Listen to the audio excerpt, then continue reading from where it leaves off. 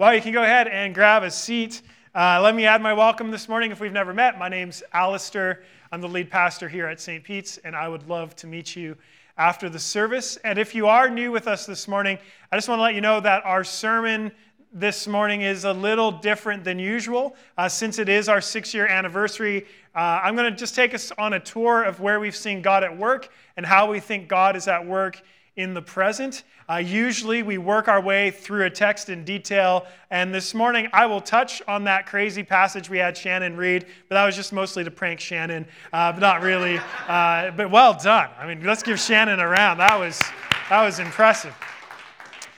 When I first became a follower of Jesus, I didn't know my left from my right. I was the first Christian in my family. And I was the first Christian in my extended family. And I did a bit of digging, and the last Christian in my family I could find was in the 17th century. If you're an English lit major, you maybe have heard of him, Lawrence Sterne. Turns out he wrote the first crude humor novel of English history, which makes sense if you know me. And so, first Christian in my family, and I was pursuing a career in music right out of high school into my early 20s, and when that dream fell apart, I cried out to God for the first time in my life. And late one night, I found myself around 2 a.m. in a forest near the Pacific Ocean, and it was pitch black, and I was walking out there trying to find God. And I stood in the darkness, and I couldn't even see my hand in front of my face, and for the first time, I heard God whisper. And now I didn't hear anything audible. I thought a thought that I knew was not a thought I would naturally think. And what I heard was this: even if the darkness overcomes you, I am with you. Now, I didn't know who was with me. I knew God was with me.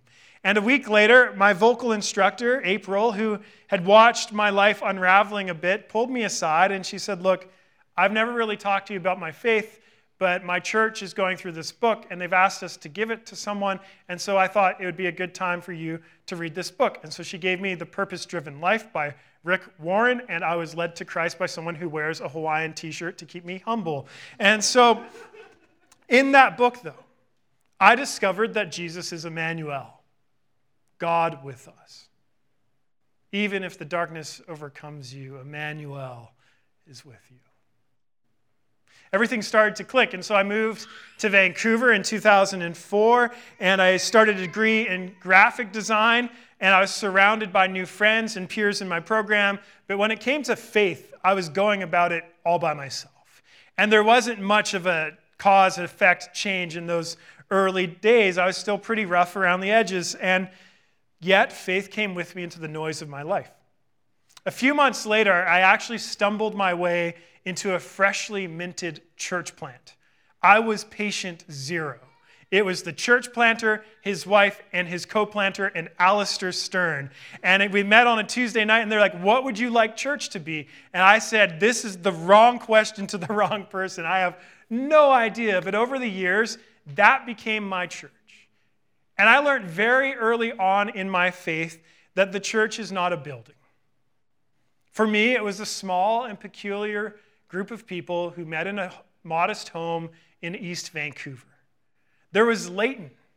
He had weak ankles and yet insisted on playing soccer every weekend and was always rambling on about some guy named Bonhoeffer. There was Anna. And I never forgot this. She told me, "Alistair, I want to have a faith that includes how I have to wash the dishes." And I decided I wanted that too. There was Mike, and he had this thick Scottish accent, and every week it seemed like he came with this story about how he shared faith with someone at Value Village. And I thought that was a little much, and yet I also respected his passion. There was Derek, who always brought a new folk song he had written. It was never about Jesus. It was usually about hobos, but we loved him and we supported him. And there was Kyle, who planted the church, and Kyle every week always asked this question: what would life look like if we actually did what Jesus says here? I didn't know a lot about the scriptures. I didn't know a lot about faith, but I knew I wanted my life to look like these people. But if I'm honest, my first impressions of this group were, I don't think I would ever hang out with any of these people outside of Tuesday night. Lucy's nodding her head, who's just joined St. Peter's. And it was partly true. It was partly true, but in this church, I discovered a gift greater than friendship built around shared hobbies or interests. These were the people who first modeled the ways of Jesus for me. They're the people who made the life of faith seem appealing and even plausible for someone like me. And they were so patient with my many failings and quirks. They're the ones who walked with me as I stumbled towards grace. They're the ones who helped pick up the pieces in my life when a long-term relationship shattered during that season. And I fell in love with this peculiar group of people. We ate together, and we spent time together, and we learned together, and we prayed together, and we grieved together, and we loved together. See, next to the gift of salvation, I am convinced that God's greatest gift and grace to us is his body, his bride, his church. This morning, our peculiar reading was the end of Romans chapter 16. And I chose this passage for our anniversary because I've come to love how people are greeted by name in the New Testament, especially at the end of Romans. We have Phoebe and Prisca and Aquila and Epaenetus and Mary and Andronicus and Junia and Epicletus and Urbanus and Stachys and Apelles and Aristobulus and Herodion and Narcissus and Tryphenia and Tryphosus and Persis and Rufus and his mom, because even Paul forgets names sometimes, Ascritus and Phlegon and Hermes and Patrobas and Hermas and Philologi and Julia and Nereus and his sister, another person whose name he forgot, and Olympias. And when we're reading scriptures, it's easy to rush through these parts. This is like the equivalent of the New Testament genealogy, right? And as you've heard, many of these names are hard to pronounce. Paul greets 29 people at the end of this letter.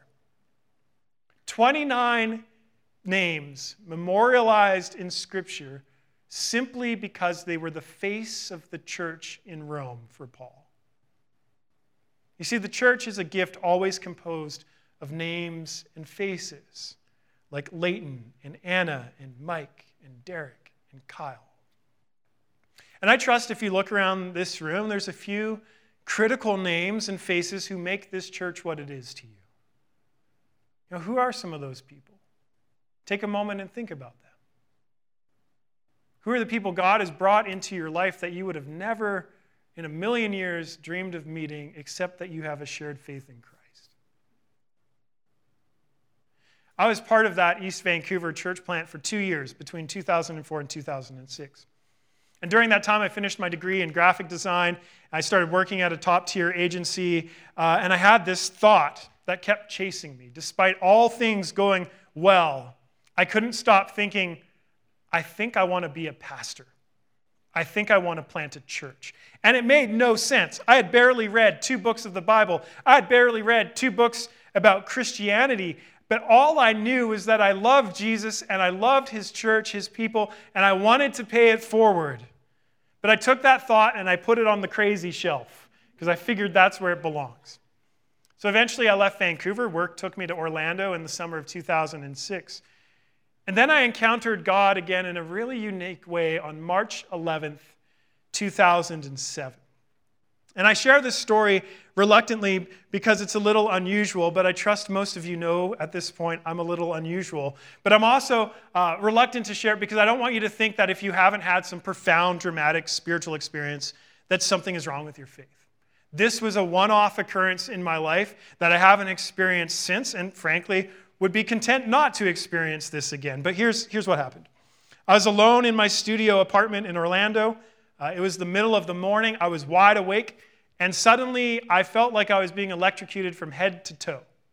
And then I heard an audible voice repeat again and again, God is alive, God is alive, God is alive, God is alive. And I was terrified. And I said, Lord, please stop. And then a silence came over the room like I've never experienced before in my life. Now, I thought, okay, I've just had an auditory seizure. I should go to the doctor. Went to the doctor. Everything was fine. I talked to Julia, told her about this experience. We had just started dating. Fortunately, she kept dating me. And she said, it sounds like you encountered God. You should see what Scripture has to say. And so I looked up encounters of God in Scripture, and the only thing that comforted me was that the average person, when they encounter God, freak out. And I was freaking out, so it seemed like it could be authentic. Now, I share all of that because it might help you understand where our vision comes from. Jesus is alive, and he is renewing everything. Our city, its people, even us, and we get to be part of it. Now, I knew Jesus was alive before this experience. I believed it. My belief didn't change in that situation. But what happened in that little studio apartment solidified something for me.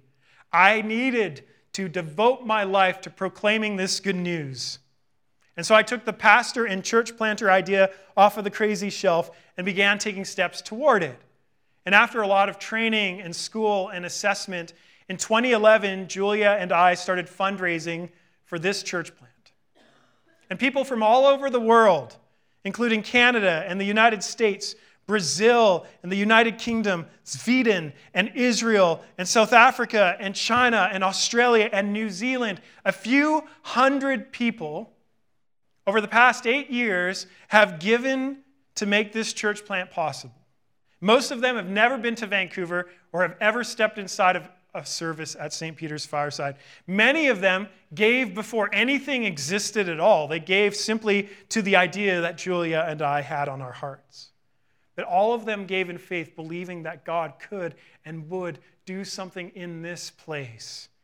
And so they've been praying with us for years. More names and faces, a part of God's church and a part of this story. In 2012, Julia and I moved back to Vancouver for me, first time living here for her. And long story short, we came downtown to plant a church because there are people who need to discover or rediscover the goodness of God. There are people who need to discover or rediscover the good news that Jesus is alive. And there are people that need to discover or rediscover the goodness of belonging to the messy beauty that is the church. In September of 2012, we started our first launch team gathering, 12 people in our living room. Here are their names: Kyla, Cody, Sophie, Christian, Esther, Dylan, Dujen, Bub, Alita, and Kevin. And we've sent almost all of those people off onto their next steps with God. I think only Bub remains. And yet their names and their faces are a part of our story. A little over a year later, on November 2013, we launched our Sunday services. And by God's grace, we're still here. And that's good news. And we're still enamored with the same truth. Jesus is alive, and he's renewing everything, our city, its people, even us, and we get to be part of it. Last year, we celebrated our 5-year anniversary, and we made an anniversary video because 5 feels like a big number, and 6 is like that awkward number, right? Like our next big one's going to be 10. But at the end of that video, I said this: whatever God will do through us in the years to come, I can't wait to meet who God will introduce to us next. The faces, the names, the stories of the people who will make this place home. And 1 year ago, I would have never guessed that we, a year later, would be adopting another church in East Vancouver and preparing to start an evening service in East Vancouver. And when these conversations with Emmanuel Church began this past April, part of me wanted to take that idea and put it up on the crazy shelf too.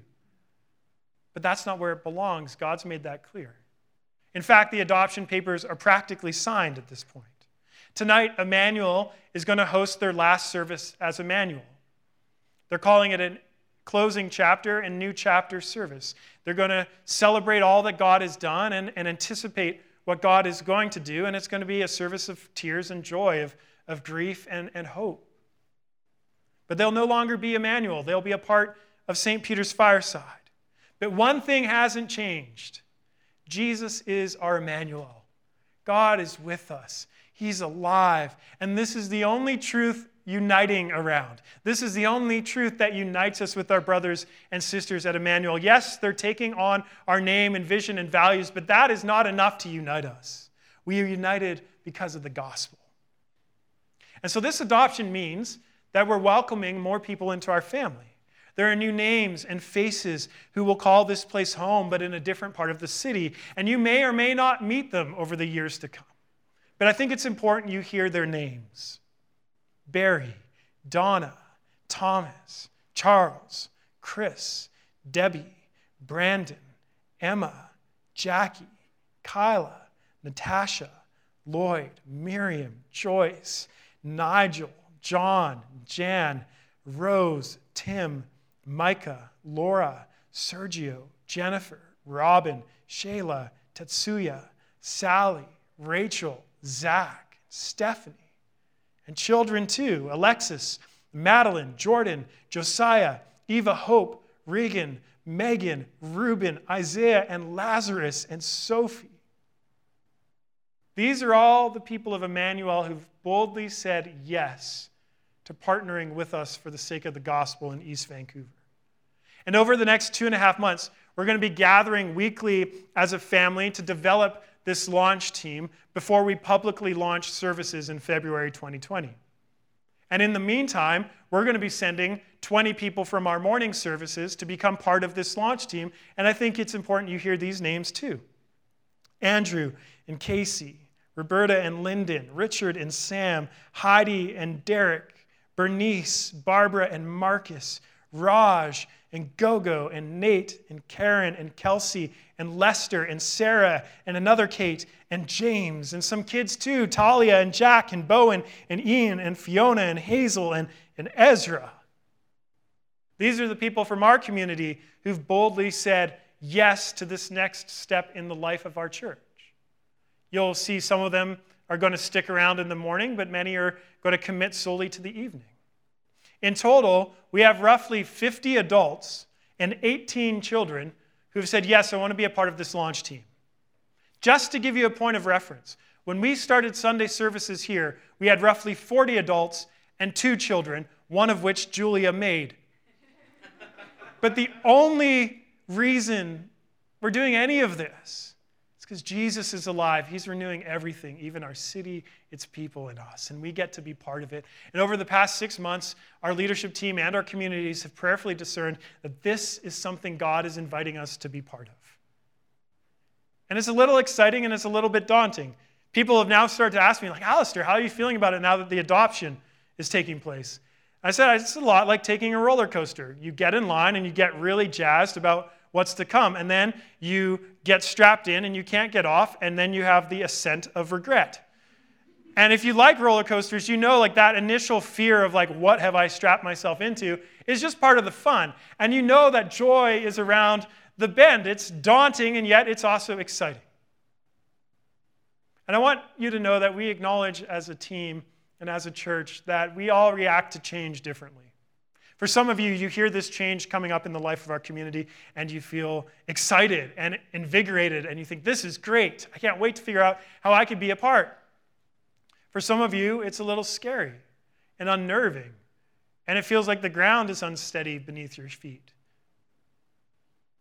And whatever you're feeling towards this change, I want you to know that it's okay. Name whatever you're feeling, and bring it fully with you in this process. Because one thing will not change. We are here for you. And we are committed to walk in the ways of Jesus. And we're here to create a gracious space for people to take their next step toward Jesus, whatever that may look like for them. St. Pete's, I'm really excited because I believe God is at work in our midst. And I can't predict what our story is going to look like 1 year from now, but I suspect that our morning and evening services will slowly and steadily welcome more and more people. And as always, we'll also send people on their next step towards Jesus in the story God's writing for them. But 1 year from now, I suspect there will be new names and faces and stories, and I imagine more people will discover or rediscover the goodness of God. I believe more people will be formed into the likeness of Christ. And I know along the way we're going to encounter the presence of God, not just for our sake, but for the sake of others, for the sake of other people who have a name and a story that matters, people you know who may not yet know the goodness of God, but might 1 year from now. How exciting is that? No matter what happens, no matter where we go together, we have plenty to celebrate. The fact that we're even still here is worthy of celebration of God's faithfulness. And so as we take this step together as a church, I want to ask a few things of you. I want to ask you to commit to showing up because we need you to be all in. And I ask that you expect God to show up too because he's already here. He's already at work. I ask that you engage in what we're doing. And by that I mean I ask that you would pray without ceasing, that you would set that 12:12 alarm, and every day for a minute or two, pray for this merger, pray for the renewal of our city through the renewal of people. I ask that you'd give generously. I ask that you would serve faithfully. Because frankly, we can't do this without all of us rolling up our sleeves. And most of all, I ask that you would invite others to meet God here. Because we didn't plant this church for it to be a nice social club. We planted this church for the sake of others, for the sake of people who are yet to know the goodness of God. And whether you remember anything I just said or not, I ask that you would continue pressing on into faith, hope, and love, because without these things, this entire initiative is in vain. You know, as I've thought about what God has done over the past 6 years of services, the past 8 years of church planting for Julia and I, all I can say is this: thank you. Thank you for bringing the church into this building. And as I think about everything that's about to happen in the life of our community, it kind of feels like coming full circle. My faith journey began in a church plant in East Vancouver, and now we're adding a service in East Vancouver, but if we're honest, it feels a lot like planting another church in East Vancouver. And we're creating another place and another space where we can say to people, thank you for bringing the church into this building. And as I said last year, whatever God will do through us in the years to come, I can't wait to meet who God will introduce to us next, the faces, the names, the stories of the people who will call this place home. You know, Romans 16 has a lot of names. And there's a lot of names in our own history. I've tried to highlight just a few. There's a lot of names in our present. But Paul doesn't end his letter with a list of names or a list of greetings, but with a benediction and a doxology, because the focus can never just be on ourselves, but on God. And this is what Paul writes. Now to him who is able to strengthen you according to my gospel and the preaching of Jesus Christ, according to the revelation of the mystery that was kept secret for long ages, but has now been disclosed and through the prophetic writings has been made known to all nations, even Vancouver, according to the command of the eternal God, to bring about the obedience of faith to the only wise God, be glory forevermore through Jesus Christ. Amen. Nothing works without Jesus, and this would be all in vain without him. So to him, let's pray.